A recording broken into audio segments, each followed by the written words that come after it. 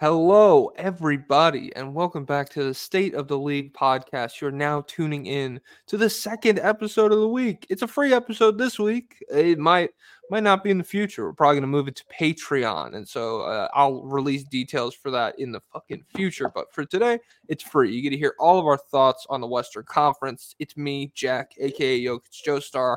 I would be shocked if you found this without realizing that's who hosted it. Joined as always by the world famous PabloEscoball, my co-host. We already talked about how we're doing in the East episode. That's already out. So, you guys don't get to know if you're just listening for the West. If you're not here for all of our coverage, then you can honestly leave. Turn it off right now. We hate you. We hate you. And you're a bad person. You're morally corrupt. You have no values. Pablo, what do you think about the San Antonio Spurs? I think that's a good question to start with the Western Conference. All right, so the state of the league. So the state of the Spurs, they're in a state of waiting because you have Wemby, he's good. Rest of the roster, not very good. So you're living off crumbs right now of, oh my God, did he dunk off 2 steps from the half court line or whatever? Oh my God, the other team's announcer said he's really good. Oh my God, Jokic said, oh, he's going to be good someday. So you're living off crumbs. Will there be a Keldon Johnson trade? Will there be any kind of trade? The Trey Johnson, or what's his name? Trey Jones. Trey Jones. The Trey Jones pairing with Wemby, will it be historic, just like the points per possession numbers are right now or whatever? We'll see, but you don't know today. You got to wait. You do have to wait. I think that's a fair analysis of the Spurs. I would have them in a similar spot. Spurs, I probably have them in a state, maybe like Wembmania. That's really all there is to do down there, just in terms of Devin Vassell's fine. Sohan's fine, but it's so frustrating to watch the Spurs and see how they treat Wembanyama just as a cog in the machine instead of clearly what should be the focal point of the offense and maximizing the things that he is able to do that nobody else on the floor can. I don't know why they're just doing that now. The Sohan point guard experiment, it was fun while it lasted. Getting Trey Jones out there is a little bit more traditionally fun in the sense that you see him do cool shit that involves Wembanyama instead of doing a fadeaway that Wemby maybe gets the rebound on or something. Yeah, I saw Trey Jones throw Wemby a lob. That's really all there is to talk about the San Antonio Spurs. They stink. I just remembered something. LaMarcus Aldridge, he got on the All the Smoke podcast. Have you seen his clips from there? He was talking about the Spurs. He said Wemby needs a go-to move. And it was kind of funny listening to him talk because you know how you can always NBA players are they see basketball through their own lens. So for example, if you ask LeBron about rookie Ben Simmons, he's like, oh, this guy's going to be a great player. And it's because Ben Simmons plays like him. Every NBA player loves the players who play like them. It's funny in that podcast. I've only seen the clips. I haven't listened to the whole thing. But in the one clip, LaMarcus Aldridge is Wemby needs a go-to move. Right now, he's just kind of floating. He's kind of dribbling a lot, taking all these shots. What he really needs is one, sharpened tool, one sword out the sheath. He didn't say that, but he really needs just one go-to move that he can go to in the fourth quarter. That's a reliable well for him to score with, and it's very obvious. And he's for me that was the fadeaway. And then later they're asking him. They're doing one-word responses to players, and they're Dirk Nowitzki, just 1 foot fadeaway. And then they said another player that. Crap, who was it? It was another West big man, and he's one who wasn't even, I feel super known for the fadeaway, but he's that type of fadeaway. You see what kind of fadeaway everyone had, and I'm this guy's entire NBA viewpoint is through fadeaways. He's who can do fadeaways like me, and is my fadeaway the best fadeaway? But they talked about some Kawhi stuff. They're hey, why'd Kawhi leave? And he said, the So Steven Jackson said that the number one reason Kawhi left was because of Tony Parker. And so, do you remember what Tony Parker did back when he was there in the Are we final talking season? about when he fucked his teammate's wife, or is No, this something? is after with Kawhi. With Kawhi. I don't remember that. So basically, Tony Parker had this kind of injury. I forget what kind of injury this was. Let's say it's like a hamstring or something. So Tony Parker goes out with this injury. He comes back. Kawhi gets the same injury, and he's out for longer than Tony Parker was. And so Tony Parker goes to the media, and he's like, yeah, he's still out. I don't know why he's still out. I had that same injury, and I came back quicker. And so then Steven Jackson was like, that's what made him want to leave. That's what pushed him out the door. And LaMarcus Aldridge was like, hey, listen, I'm not saying anything. So I don't know if that confirms it or not. And LaMarcus, one of them, I forget if it was LaMarcus or Steven Jackson, they also said, I feel like it was LaMarcus, where he's like, he wasn't interested in Popovich real life teaching stuff.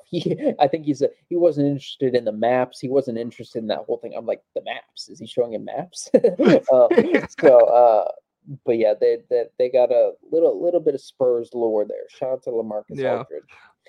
I like the tidbit about him viewing everybody through their fadeaway jumper. 'Cause it's like he's watching Sengun tape, and Sengun just like the wide open one leg fadeaway, and LaMarcus is like, hell yeah, and then but then he pump fakes and does like a crazy spin move into a dunk over two guys, and LaMarcus is like, that's gonna fail you in the playoffs, buddy. Like, you need to sharpen that. He sees Wemby's arm goes up. He's like, that might be able to get my fadeaway. He's a really good defender.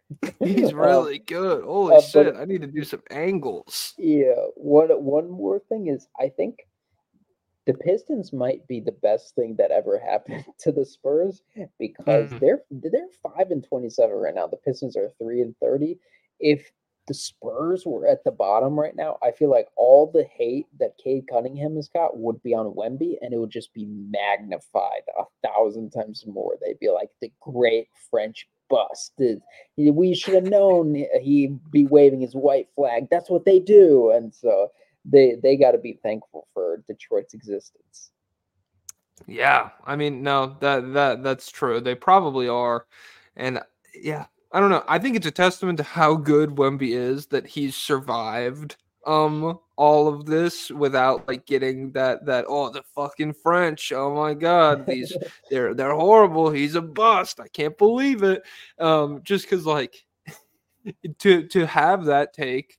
To have that take with Cade Cunningham, you can throw on a Cade game, and when they got the shit kicked out of him by the Rockets last night, you can throw it on and be like, what's the hype with this guy? He's just not good, not man. Fast. Literally. But you throw on a Spurs game where Wemby gets 25 minutes, you sit down and watch the whole thing, or you even catch the highlights, you're like, whew. Holy this fuck, guy's big. That guy is. How is he moving through space like that? That's really scary. And so, yeah, I think it's a testament to how good he is that he's not having that happen to him. But I do think the French are quick to surrender, and I think that's been their Achilles heel for a long time. And Ambassador, if you're listening to this, I'll say that to your fucking face. Let's go, pal. Shout out my Portland. You got groomed by your wife. All right. Oh shit. Okay. Portland Trailblazers. I have them in a state of sneaking. They're sneaking around because they're sneaky fun to watch now that Anthony Simons is back. I don't have their Utah from Jujutsu Kaisen. Shout out to those who understand. He's a sneaker. He's sneaked up white boy.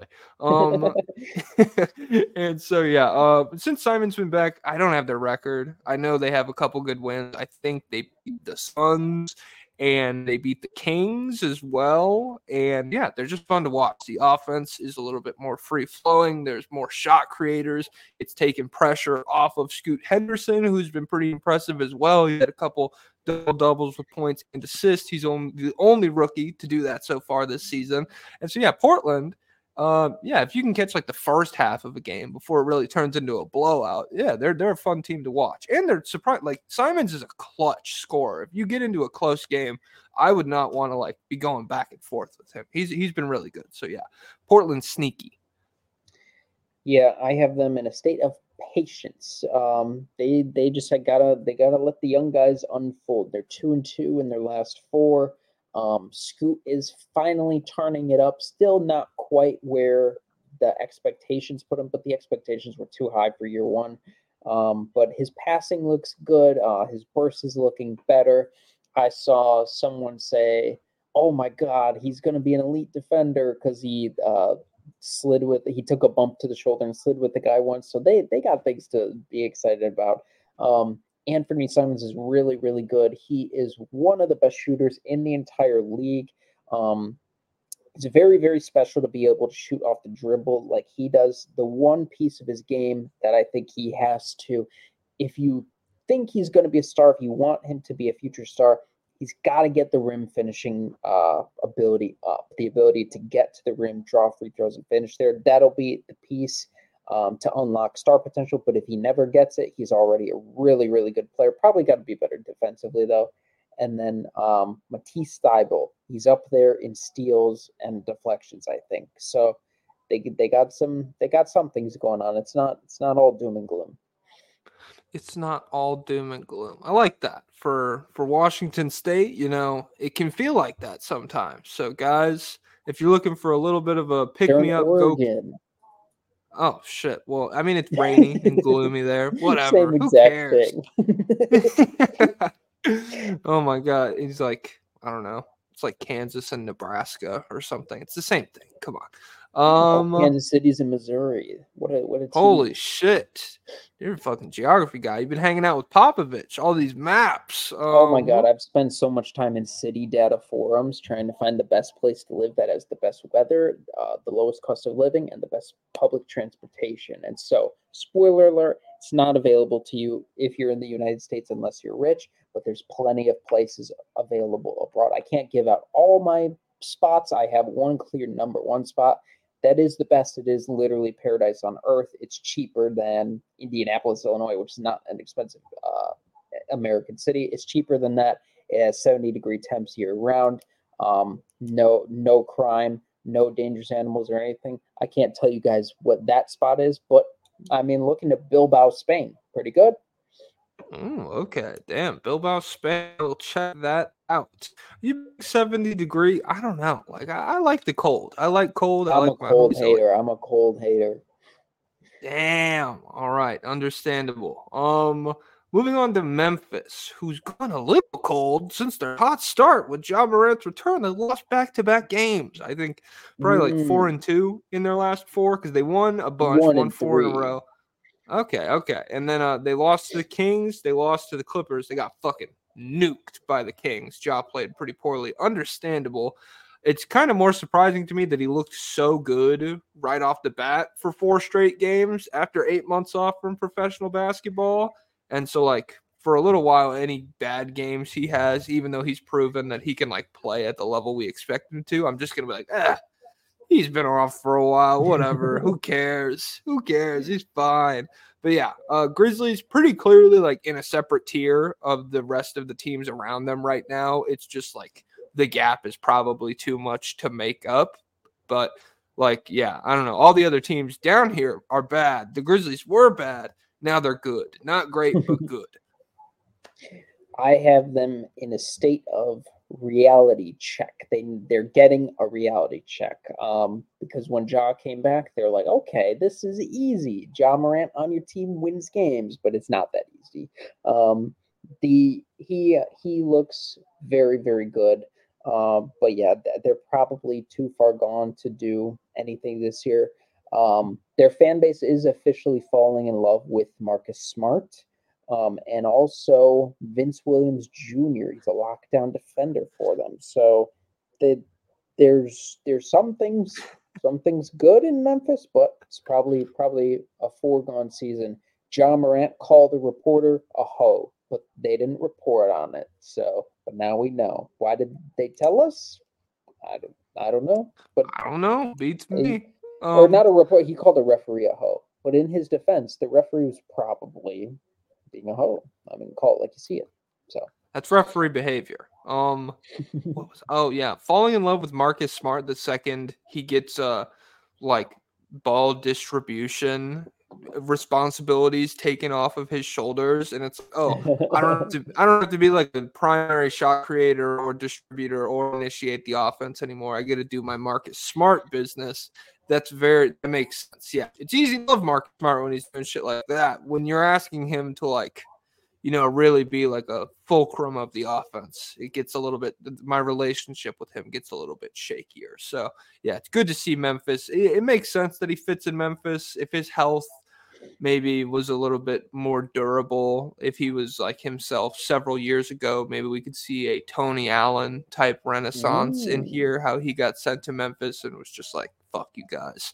I'm the culture here now. But yeah, Marcus Smart's good. Memphis is good, but this season they're probably getting a pretty high draft pick, all things considered. Yeah, could be worse. Yeah, could be worse. You could be, I don't know, like bad, but competing for the play-in and like, I don't know, employing Andre Drummond. So he made a game winner against the Pelicans, his first game back. And then did he throw a game winning lob against them a few games ago that they won? So what they're probably pissed. They're like, man, if 25 games, couldn't it have been 30? Yeah, they probably are. I had to, but don't get me wrong, I have a couple bullets on the Pelicans Grizzlies relationship a little bit further up my list. But first, we got to talk about the Book of Mormon, Utah.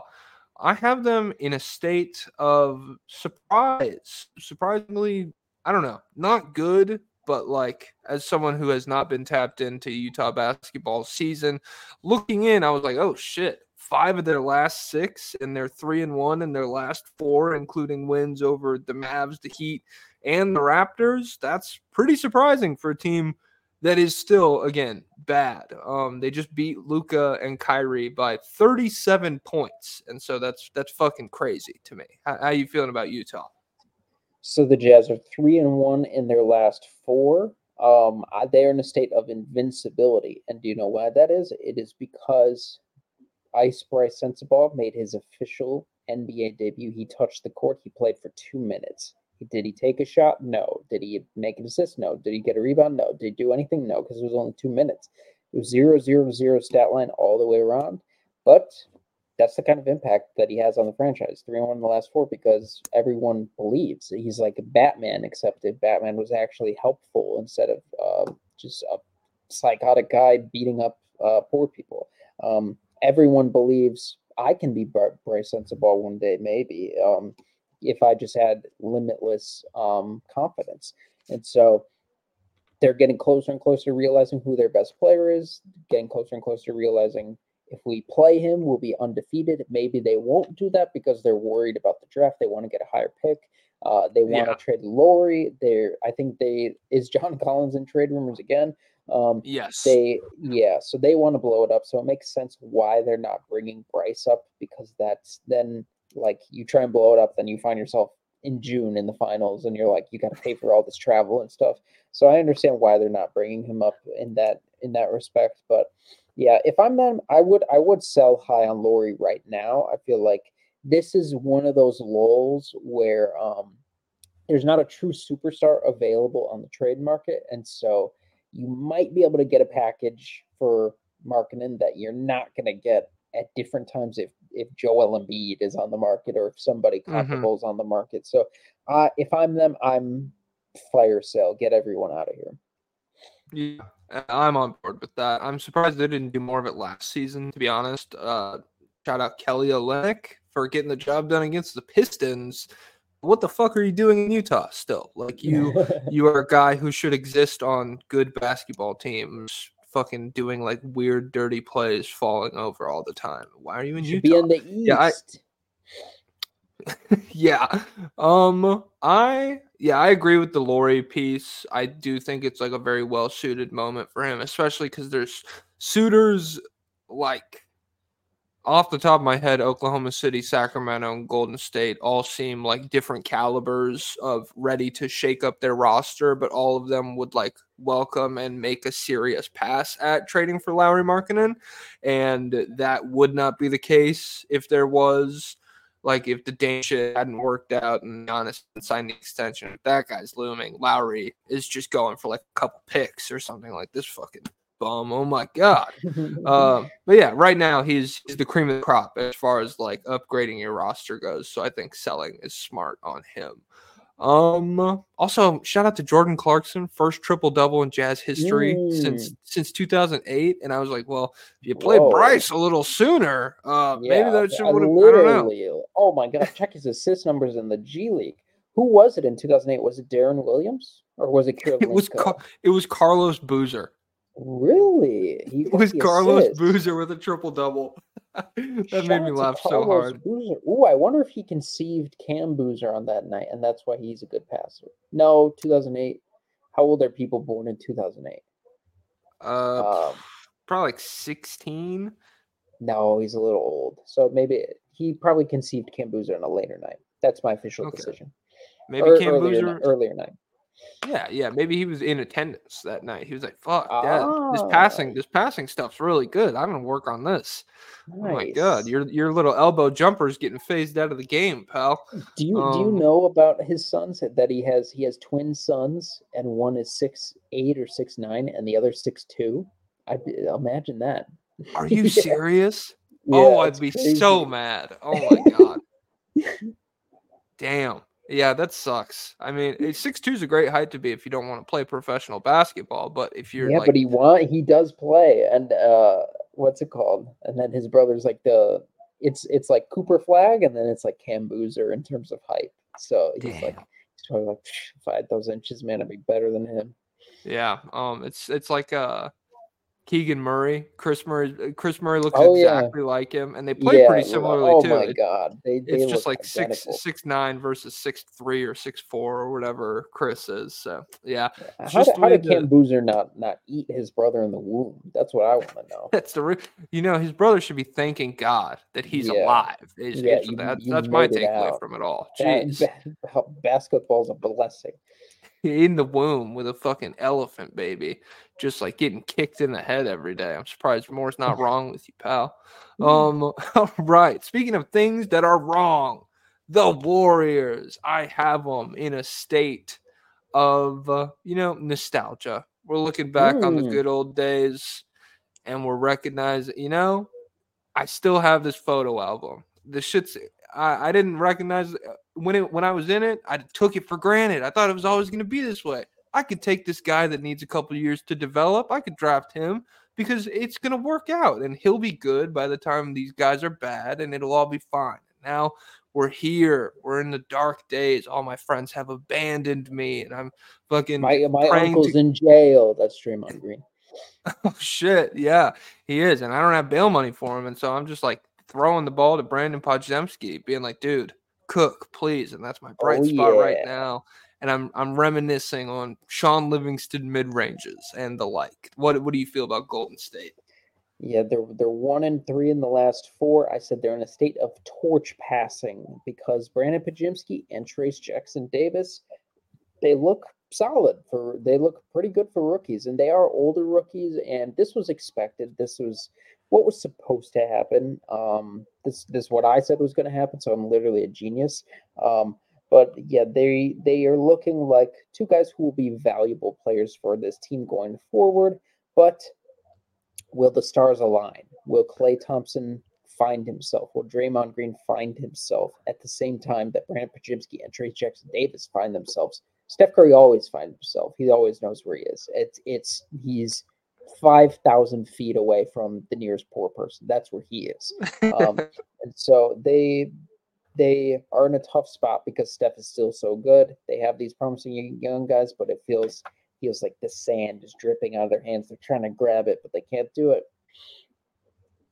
Yes. The last 3 have not been particularly nice for Steph. 19 points and 5 assists on 44% true shooting. It's tough.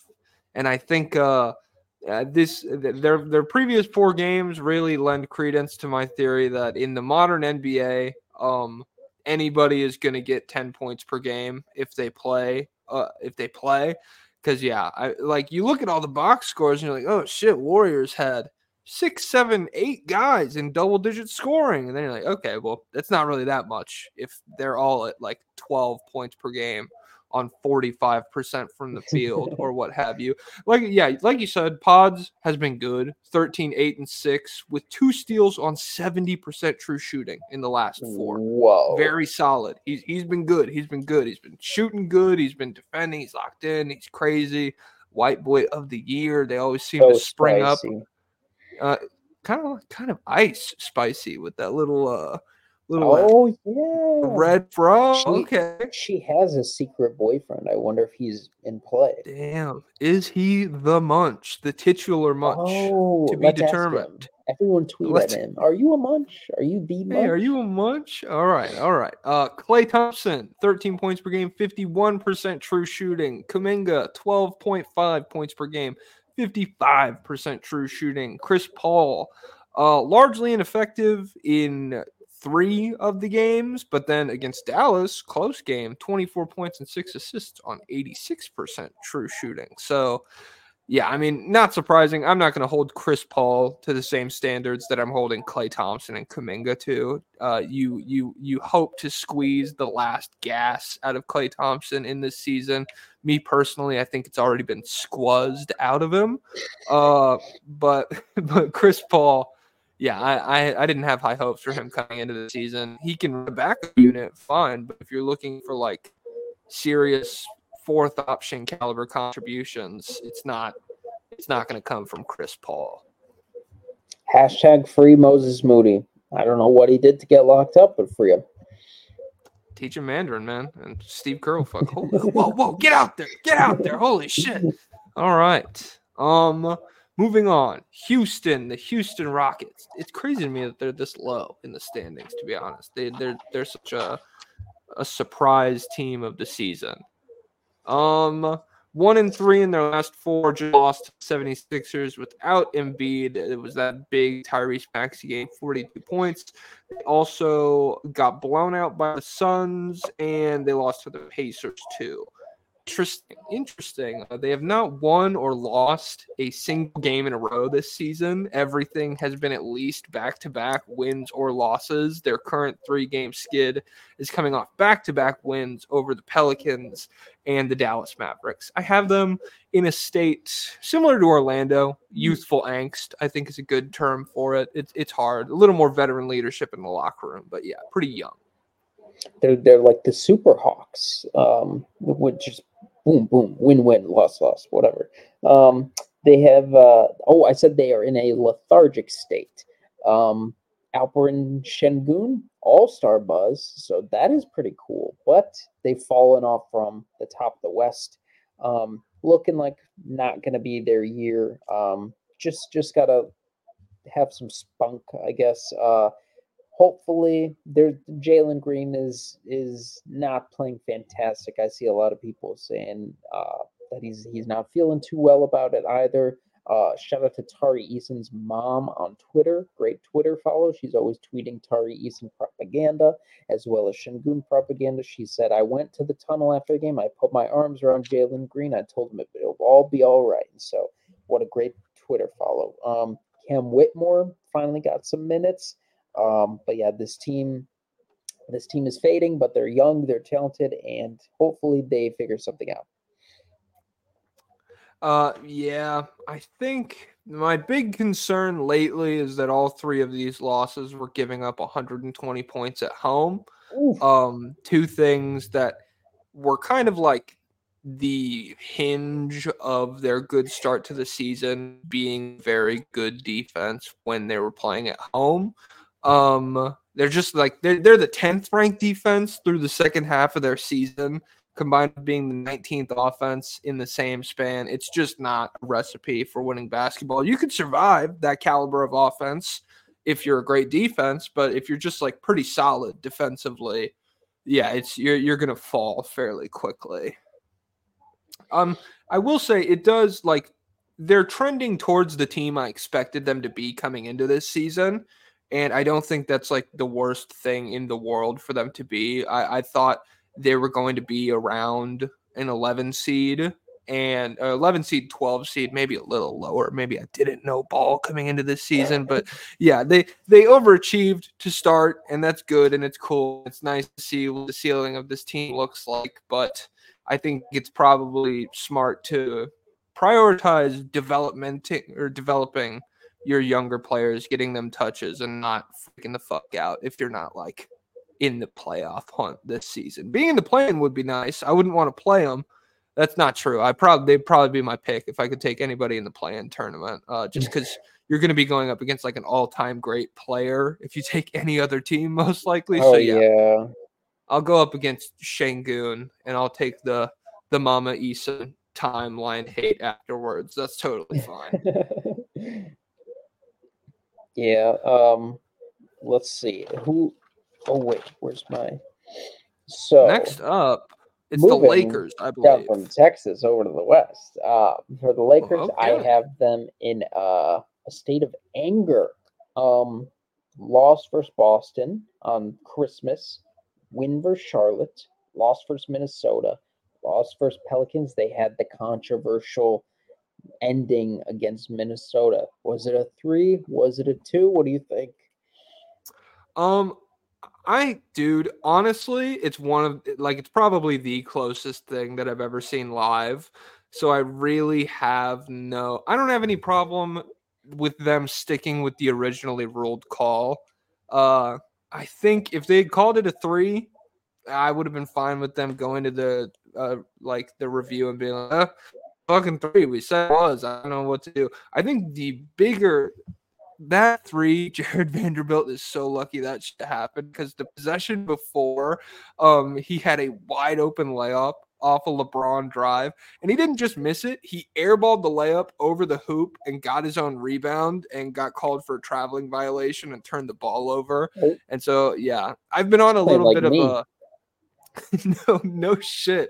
I mean, it was seriously like a Shaq in the Fool moment, and I've been on a bit of I won't call it an anti-Vanderbilt specific movement, but I like a anti-Vanderbilt player movement where in today's NBA, having somebody who can just get completely ignored by the defense is really hard to justify playing, and like you're going to be lucky to break even on that if they're an elite defender. So yeah, it was tough. I think that was symbolic of how shaky the supporting cast has been so far this season. And well, what do you know? LeBron's one of the best players in the league. AD's looking like a DPOY candidate. He has nights where he looks like he could take the reins from LeBron as LA's number one option. And the supporting cast needs to get shaken up at the trade deadline. Time is a flat fucking circle with the Lakers.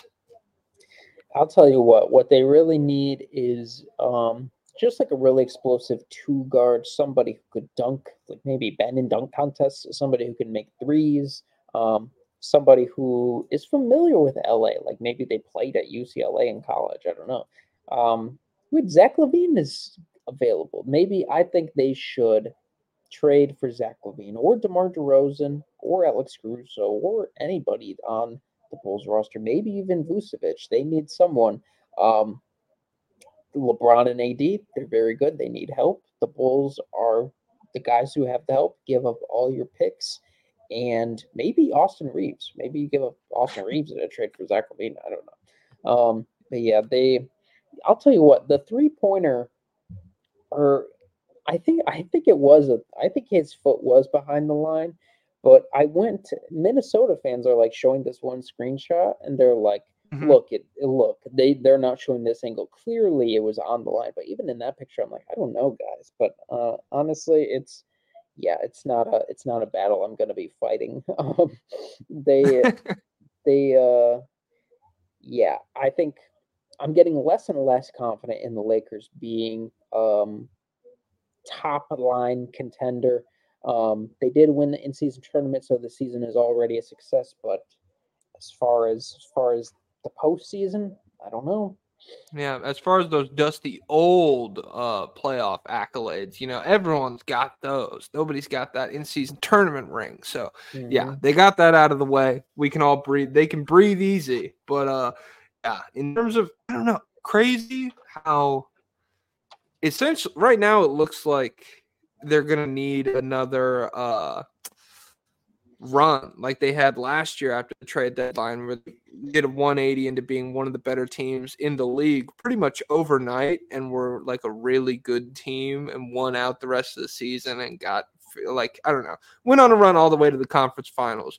Feels like a roided up version of what the Heat have been on for the past several seasons, except instead of relying on like a foundation of depth and defense and role players and a couple guys who are really durable. You're looking instead at like Anthony Davis, who is good, but like, I don't know, 2 straight months of health is not a sure thing from him. And then 39-year-old LeBron, who you are relying more heavily on than ever, it feels like, to be an offensive engine, both in terms of getting to the rim, distributing the ball, and being your team's most effective 3-point shooter. It's like him and Reeves, and they're both extremely streaky. And yeah, it just doesn't fill me with confidence to watch the Lakers these days. Yeah, the only trade that they can make that'll spark that second half run is Zach LaVine. So if I were them, I'd get on it. I'd trade for it. Yeah. Done. Call up Garpax. Is that who's at the top in Chicago still? It is No, very we have who Acme, AKME. Arturas Karnisovas, former Nuggets guy who supposedly found Jokic. And then Mark Eversley, former something for Toronto. But you know what? They're every bit as mid as Garpax was. So perfect. It is very funny to be begging Los Angeles for like draft capital. The Lakers draft capital flush with it right now. That's why people are mocking up so many good trades for them. It's just like, yeah, they got so many picks to throw around and so many nice, promising young guys. And, yeah, it's definitely D'Lo for Levine, straight up. Who says no? oh man, you know what? At this point, if he's a good tank commander. So I don't. He is. He's coming off the books pretty soon, too. Oh, true. You I know think it's like a what? 2-year contract, and they overpaid him a little bit so that he was like a contract that they could package as being like, hey, 30 mil off the books next year. I don't know what to tell you, man. They gotta have somebody. Oh, give me Demoy Hodge, and then we'll call it even. Perfect. Household name Demoy Hodge. You got a deal. All right. Moving on. Phoenix, the Phoenix Suns. I have them in a state of shock because their big three finally played well together in an entire game for what felt like the first time this season. How you feeling about the Suns? I said they're in a state of disinformation, and I say that because Woj came out and he said people are saying Kevin Durant's unhappy, and everyone I believed it because you know why? He's unhappy all the time. And then it turns out he's probably not unhappy. He came out and said, "This is BS. I'm not. I'm happy." And but I think, and he did say that like the entire time when he was leaving the Warriors, he's like, "You guys don't know I'm leaving the Warriors," but we all knew he was leaving the Warriors. Um, but I think all indications are that he's still fine. Like there's not like bad body language. I guess he just had like one bad game, and then everyone's like, "Oh my God, the rumors are true." Um, but they're 4-0 in their last four. They beat Portland, Orlando, the Rockets, and the Mavs. Yeah, KD. It was fake news. He's okay. Bradley Beal is back. He had 110 for 13 game against who was it? Was it against Charlotte? It might have been, um, Um, or something like that. Or I no, think it was. I don't know. It might have because been against the Magic. who did he meet in a hallway? He met somebody in a hallway after the game, and yeah, they were talking. I forget. I feel like it was Brandon Miller, but I don't know.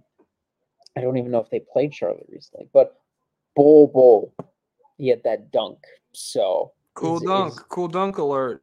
Bull is back. I get my phone gets blown up. How does this guy have this much social capital? He could he might be able to make more as an influencer today if he just starts posting instead of being on Phoenix's bench. But yeah, they're basically in the same state. We've just been waiting for Bradley Beal to come back. He's back, and so it's looking good. It's looking better. We'll see if it looks upper echelon better.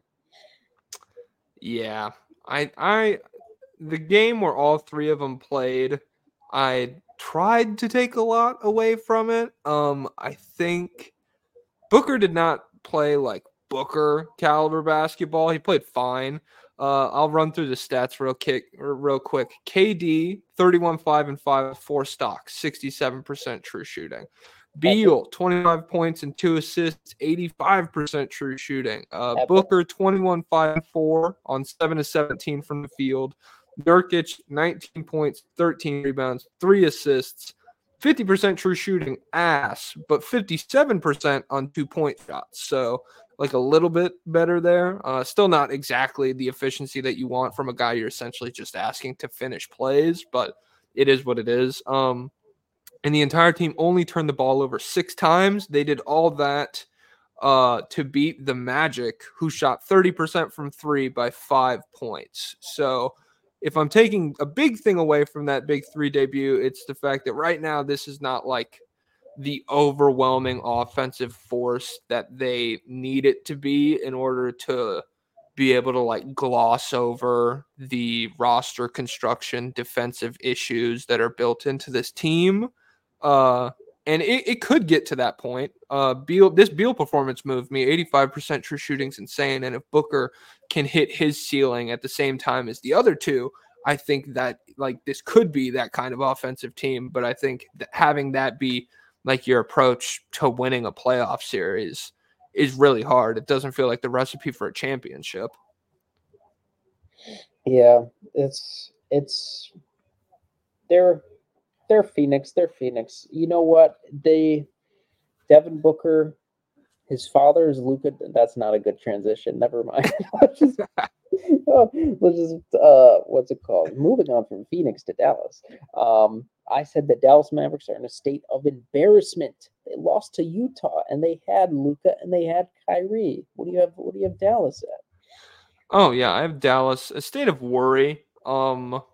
Just like the Luca LeBron comparisons and him leaving, it looms heavily. It sits in my stomach if I'm a Dallas fan every year that we try and fail to put help around him.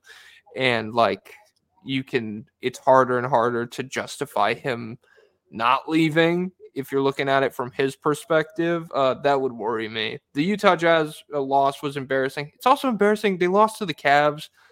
No Mobley, Garland, or Mitchell. It was literally like Strus, Jared Allen, and the fucking Craig Porter, baby. Yeah, it's not been good in Dallas, and it would worry me. Did they have Luca and Kyrie for that game? It was just Luca, but to be honest, like Luca and that supporting cast, they should still be able to win. And it's crazy because he's still playing out of his mind. I think, it feels like he may not escape the fraud allegations this year. I don't know how the fraud allegations exist. People are like, they just ignore watching him or looking at any stat sheet of any game he's ever been in, and they just see the end result. And it's like the equivalent of a pitcher throwing like a perfect game shutout all the way until the 9th inning. Then he gives up a game-winning home run and loses 1-0. And they're like, that guy's trash. He lost in the game. It's like, okay. Yeah, but I don't know. I'm optimistic that they'll still figure it out because I do like a lot of their pieces. But I wonder if there are any moves for them to make to bolster this defense even more. Draymond Green. Whoa, what was that? There's a breeze outside. Oh, that's scary. Draymond Green. Whoa. Oh, I wonder what they would have to give up. I don't know. It would be hard. I haven't thought about it at all. I'm just thinking about like the fit and everything. Yeah. This whole season between Luca and Trey has kind of shaken my faith that was not already super solid in the idea of heliocentrism, which I know even like Trey in Atlanta has been getting more and more off ball, like compared to the past several seasons where he was just doing like every single thing for Atlanta. But yeah, when you look at like the really good teams around the league right now, none of them are like playing this style of offense. And I don't think that's a fault of Luka. I think it's more of a fault of like the way they've built it for him to do absolutely every single thing. I think he could play off the ball with like more help or just like share the ball with other guys. I don't think he's limited to just this one style of play. But like the way that he and Trey have both been having, by all accounts, career years and just like are treading water or slowly moving backwards at this point. It's not great. It's not a great argument for the cause. I wonder if they're because they're both good enough offensively and their teams are good enough offensively. I wonder if the cost of heliocentrism is just your teams are worse defensively because everyone's like, I'm not really into defense when I don't touch the ball as much, and even Yeah. so, like both these guys are great passers.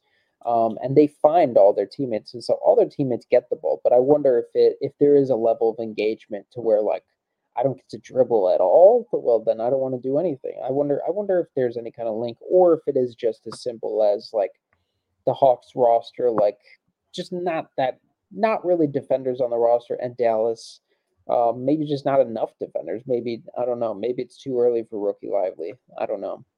Yeah.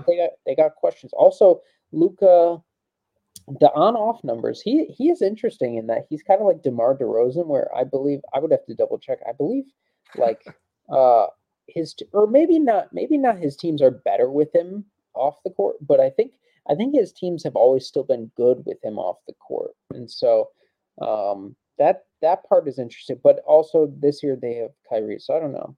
I got a lot of thoughts floating around that I have not plucked out specifically and marinated with.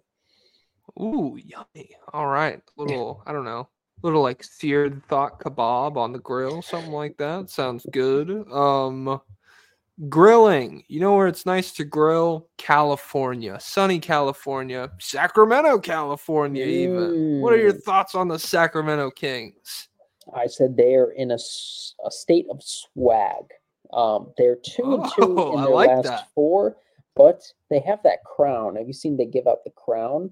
I Uh-huh. don't know what exactly do they give out the crown for. Is it the best defensive player, or just like the player of the game? But they have the cool crown they give in the locker room. I also saw they have a chain that they give out in the locker room. So they got some swag. They got the beam. They got the ice. What else do they need? Um, Probably like a championship caliber ceiling would be Mm, chill. maybe On top of Siakam. yeah, maybe, I don't know. Yeah, 2-2 in their last four. The losses to and they're both big bad losses. They're pretty substantial in terms of like blowouts. Wolves, totally understandable. The Timberwolves are good. Blown out by the Portland Trailblazers. A little bit more concerning. A little bit I don't love that, even though I know we're giving props to Simons and everybody. They are good. I don't love that. However, the wins are like on the opposite end of the spectrum. Pretty impressive. They fucking smoked the Grizzlies with Jaws, we already talked about, and then they came back from 23 down against the Atlanta Hawks to win the game, which you shouldn't be down 23 to the Hawks if you're a team that's trying to win a title. But if this were Denver or Minnesota or Boston or Philly or Milwaukee, I would probably give them the benefit of being like, if you got to win the ugly games if you're a championship contender. You can't only blowouts. So I will give that to Sacramento here as well. This roster does feel like it needs to be shaken up if they want to be serious. Shout out to Kevin Herter, Red Velvet, 35% from three is like an unplayable number for him just because he does like so little else out there at like a really positive level. And then Harrison Barnes, I get it. He's like an emotional fulcrum of team, especially looking at the fucking Reddit. These people will go to the wall for him. But like having him be like a pretty bad defender at a very instrumental position while routinely being a non-factor on offense, does not feel like it does a ton in the way of helping the Kings win basketball games. He's a microwave scorer. He's a 40% three-point shooter most nights, but there is a lot more you can get out of a small forward than that. Yeah, that's where they're at. Where I'd rather be in California than Sacramento. I'd rather be in LA, and I'd rather be with the Clippers. They're still looking good. They're three. Oh, wait, I miswrote that. Wait, no, I didn't. They're 3-1 in their last four. Their state. I said they're in a state of holding their breath because Kawhi got hurt, but now he's back. They lost to the Celtics. They got torched by the Celtics, 145-108. But they beat Charlotte, they beat the Grizzlies, they beat the Heat. Kawhi returned, so we're maintaining course. A Clipper is a ship, right? They're still sailing on course. There was a man fell overboard, but they were able to throw the buoy out and rescue him. And so they're still on course. So which they originally at the beginning of the season they were heading towards off a waterfall, and then they were like, "No, turn it around." And so now they're heading towards Vinland. Swag, hell yeah. Beautiful flowing grassy fields and the whatnot. To run with your analogy, I would say not just a man fell off the boat, the captain fell off the boat. Yeah. And they're like, okay, well, if we don't fucking get this guy, we're probably heading right back to that waterfall, to be honest. And I don't know if they would get back down to like that level of competition again. James Harden's been really good, and their roster has kind of sorted itself out. But it does feel like this recent stretch has been a good microcosm of like what the Clippers are going to be come, March, April, May, June, which is if you have Kawhi, you're probably one of the 5, 6-ish best teams in the league, and you have several guys who are capable in the playoffs, including one of the best players on the planet pretty much every time he's played in the postseason since he won the title in Toronto. Kawhi is routinely very good on that stage. If you don't have him, Paul George was good in the playoffs last year. James Harden, you're kind of just praying that he can maintain what he does in the regular season. And then, yeah, I don't know. If you don't have Kawhi, you don't have that ceiling with the Clippers. Yep. Yeah. Let's move. Yep. Yeah. Real hot take. We're cranking them out. Kawhi, good, and the Clippers bad without him. Denver.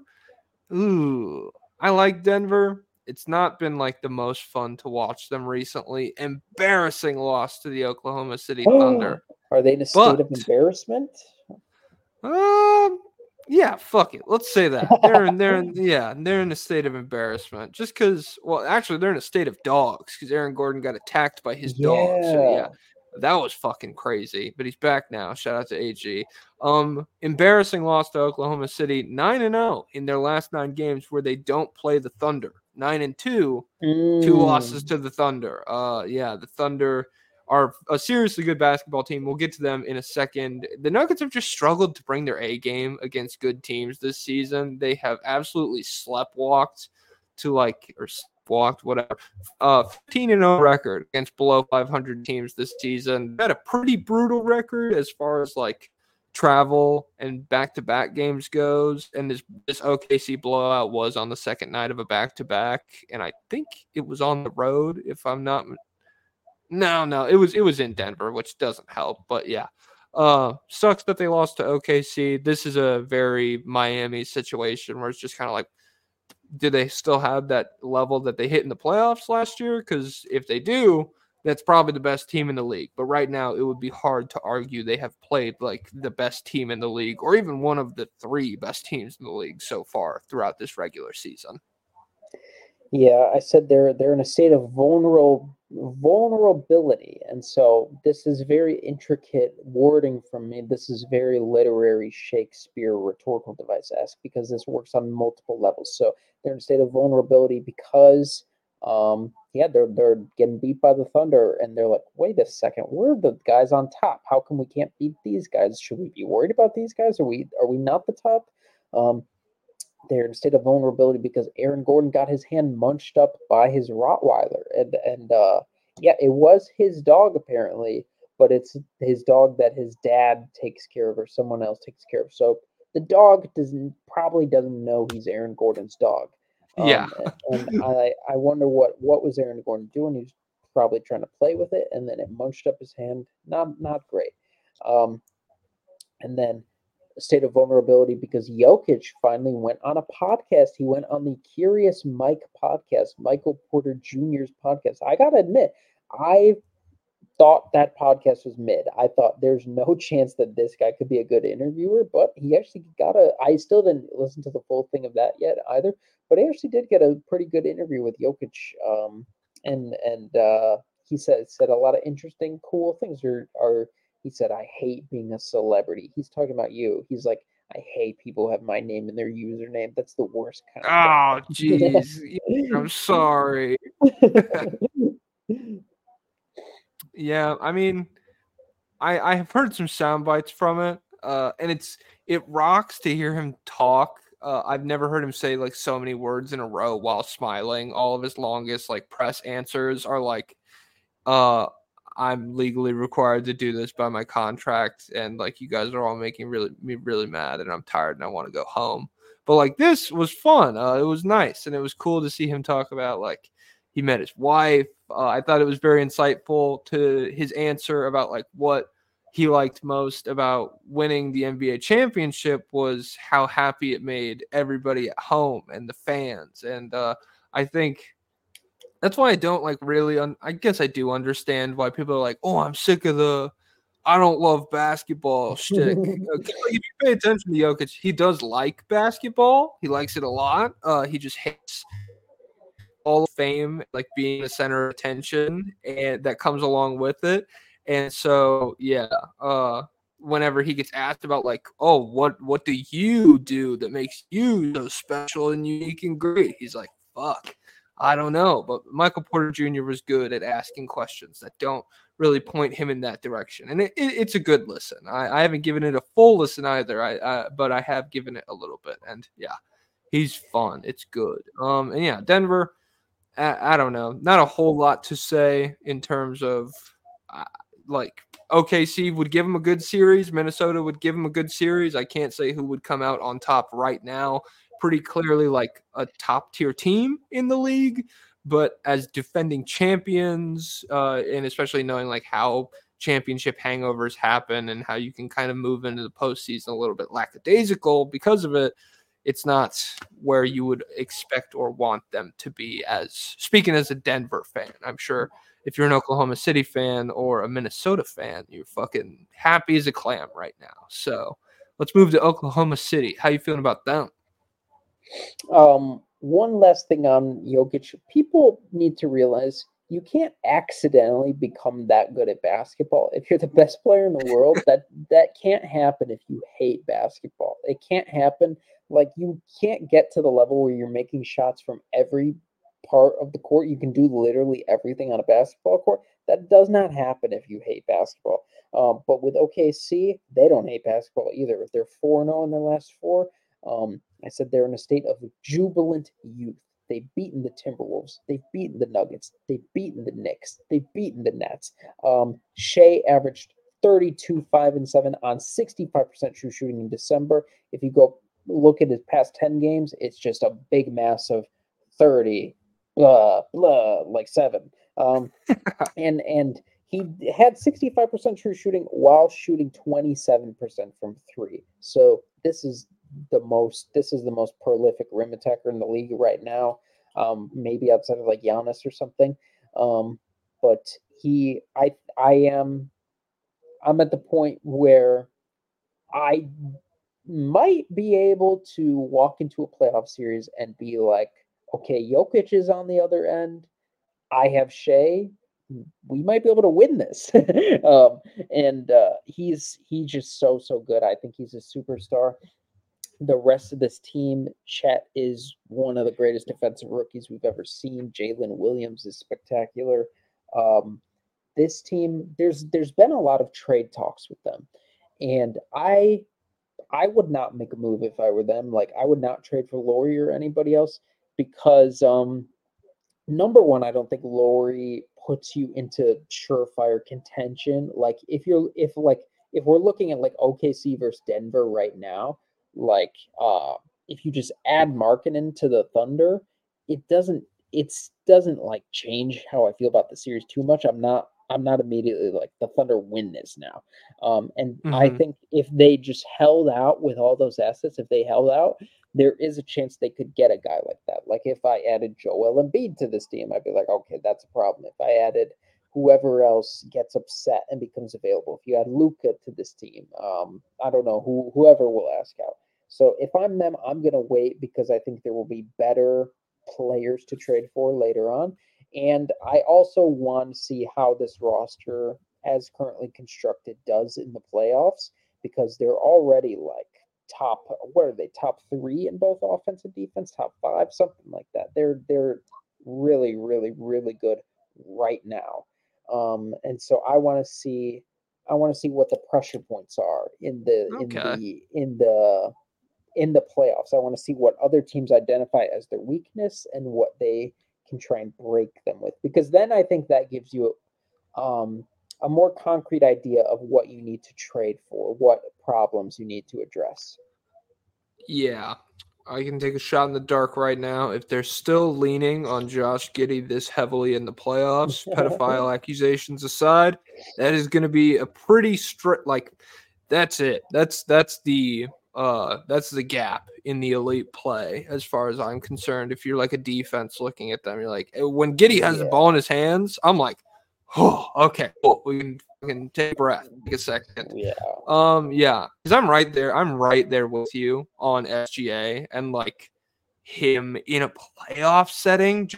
He did really well against Minnesota. I didn't get to watch the whole game. He went 14 to 16 from 2-point range there. But like versus Denver, specifically in like a Denver matchup, he would be a fucking nightmare to guard. He scored 40 on 82% true shooting against Denver. He went 2 or 3 from 3, and literally everything else felt like it was like a turnaround, fancy footwork, fadeaway mid-range jumper that just like swirled around the rim and went in still. And I mean, KCP guarded him well. KCP is one of the better guard defenders in the NBA. They have a variety of like solid defensive players to help or whatever. But I mean, when you have the tough shot making ability that Shai Gilgeous-Alexander has mastered, it doesn't like having that like quality help defense doesn't really matter as much as it would against like Anthony Edwards last season. That help defense was tough. It made his life really hard. I don't think it would do the same thing to Shai Gilgeous-Alexander right now, and I think he's just going to be a fucking nightmare for whoever catches him in the postseason. And then yeah, I said Chet and J-Dub with him round out. I don't know if you consider 25 young, but like him, Chet, J-Dub, average 23 years old, clear best young trio in the league, like one of the best threes in the entirety of basketball. And yeah, I don't know. I want Lowry on this team. I am one of those guys, but at the same time, what you're saying is like outside of my caveman ape brain, correct. That doesn't make him like an overwhelming favorite to win a series against anybody. It makes him better, but yeah, if you could add Luca or Embiid or anyone who gets unhappy of that caliber to the team, you have the assets to do so, and you have all your guys on a young rookie contract, and you're not like paying anybody a ton. So yeah, I just think if you're not looking at Giddey, oh shit, your festive headgear. If you're not looking at Giddey as the like hole in the defense or hole in the offense, I suppose you're probably looking at like rebounding, and that's where Denver really had a lot of success in their first matchup, as opposed to the last two. Was like Denver's size really gave them problems on the boards. Like they could not get rebounds on either end of the floor, and it made Denver's life pretty easy. In the last matchup where they beat Denver the fuck up, it was like a swarming, gang oriented rebound. It looked like, especially with Jokic, it was like he was the only guy going for offensive rebounds. Then it was like four guys way smaller than him who somehow managed to pull the board down. And yeah, I think that's probably the other approach. And I feel like Lowry helps with that. But at the same time, Lowry's not like a force of a rebounder. He's just like a pretty good one, and like completely giving up all these assets that you've structured this decade around amassing for Lauri Markkanen. I get that that's probably not the move you want to pull. When Kevin Durant, when there was the reports about him being upset, there was some talk about, hey, maybe Kevin Durant to OKC return. I had that thought. I was like, oh, that would actually be cool. I think he could fit in with this team.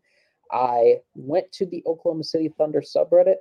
They do not want him back. They still hate his guts. They still call him a cupcake. They still call him a snake. They say, yeah, of course he'd want to come back now that we're up. That snake. They don't want him back. So that's probably, I wonder if that will ever happen. I thought it could happen. I thought the feelings have subsided. They had not. This OKC team, the fans are like, guess what? You guys couldn't get it done. Young trio, Westbrook, Harden, Durant. This one will. So, what's funny is like Kevin Durant's probably the only player in the league who like that might actually impact it if like OKC's like, we'll trade for you. He's like, dude, check your fucking Reddit. I'm not playing for you guys. yeah, Everybody's an really. asshole to me on there. Golly. Yeah. That's surprising. I don't know. It's not surprising. Basketball fans are stupid and petty and emotional. So I guess it makes a little bit of sense. It's pretty on par. Moving on, the cream of the crop in the West, even though they can't handle the Tibbs, OG Anunoby pairing. We have the Minnesota Timberwolves. How are you feeling about them? I said they are in a state of maintenance, and so they're 2-2 in their last four. Lost to OKC, win versus Mavs, win versus Lakers, lost to the Knicks. And so things are just looking good. They're maintaining they're like they started off the Tour de France and in the first position, and they're still there. We're on day, I don't know how many days that is. We're in day 2, let's say, and they're still there. Okay. They shout out Mike Conley. Mike Conley's having an insanely efficient season. 12 points, 3 rebounds, 6 assists per game on 46, 46, 94 shooting, 64% true shooting. Just a really good piece for them. And shout out to ownership. Glenn Taylor is about to be officially gone. They've been selling this team in like increments, and I guess as of December 31st, Alex Rodriguez and the other guy who's with him, they're officially controlling owners of the Minnesota Timberwolves. So, yeah. You know what that means? That means there's going to be a Kevin Garnett jersey retirement soon, because I think he said he would not do it as long as Glenn Taylor was owner of the Timberwolves. Now he's out. KG return. And then also they have the wacky assistant coach, Micah Nori. He says wacky things. He says more turnovers than a bakery and stuff like that. So they're doing what they have been doing. They're maintaining. Yeah. Also one thing I want to talk about is Anthony Edwards' shot selection. So he takes too many mid-range jumpers. He's a career high of his offense is coming from the mid-range. He's taking more mid-range jumpers than ever, but he's not shooting well on these mid-range jumpers. So I think there has to be a conversation of chill out, get to the rim. He's shooting 71% of the rim. If you just focus on the rim and focus at 3, you could be even better than you are, because he is scoring a lot, but I believe he is at league average, or he might be -1 because league average this year is 58% true shooting. The next scoring leap he's going to have to take is, I think, cutting out that mid-range. But also, some people would argue he needs the mid-range for the playoffs, but I'd say, I don't know. If you're not good at it, don't take it as much. But I don't know.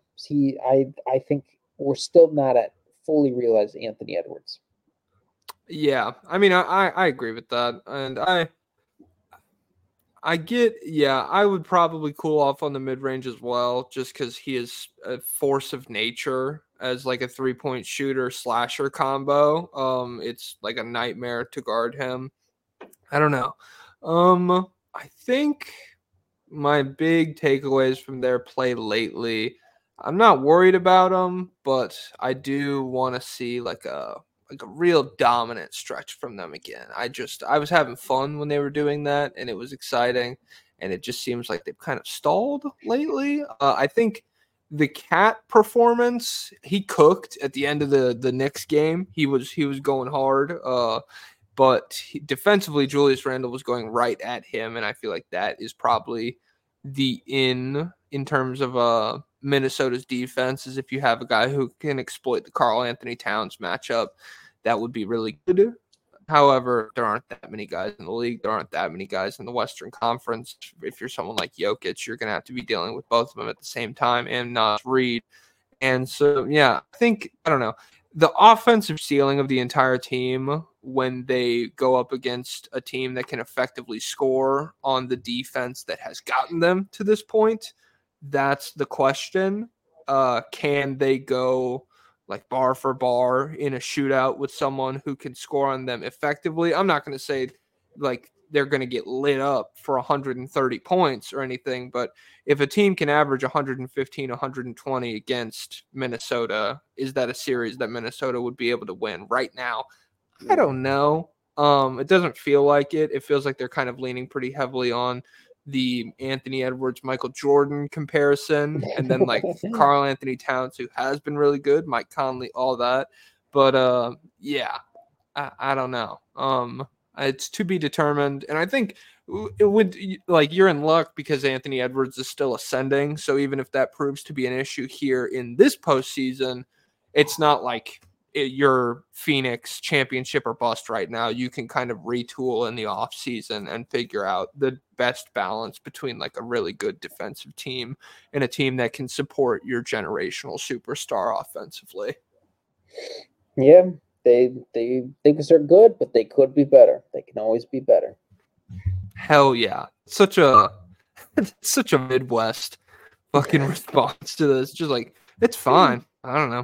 Could be better, Could be better. Oh, man. All right. That's the West, everybody. Thanks for tuning in to the second episode. I'll put both these out for free. This is like a teaser tester. Go listen to all Pablo's shit on Hot Tunes TV China NBA. Go check me out on Twitter, Instagram, TikTok. What's like a really outdated social media? MySpace. MySpace. You can follow me on Quibi. I'm putting out shit on Quibi these days. So Quibi, the 15-minute film accent. All right. Yeah. Thank you all for tuning in, and I will see you guys in the next episode. Peace.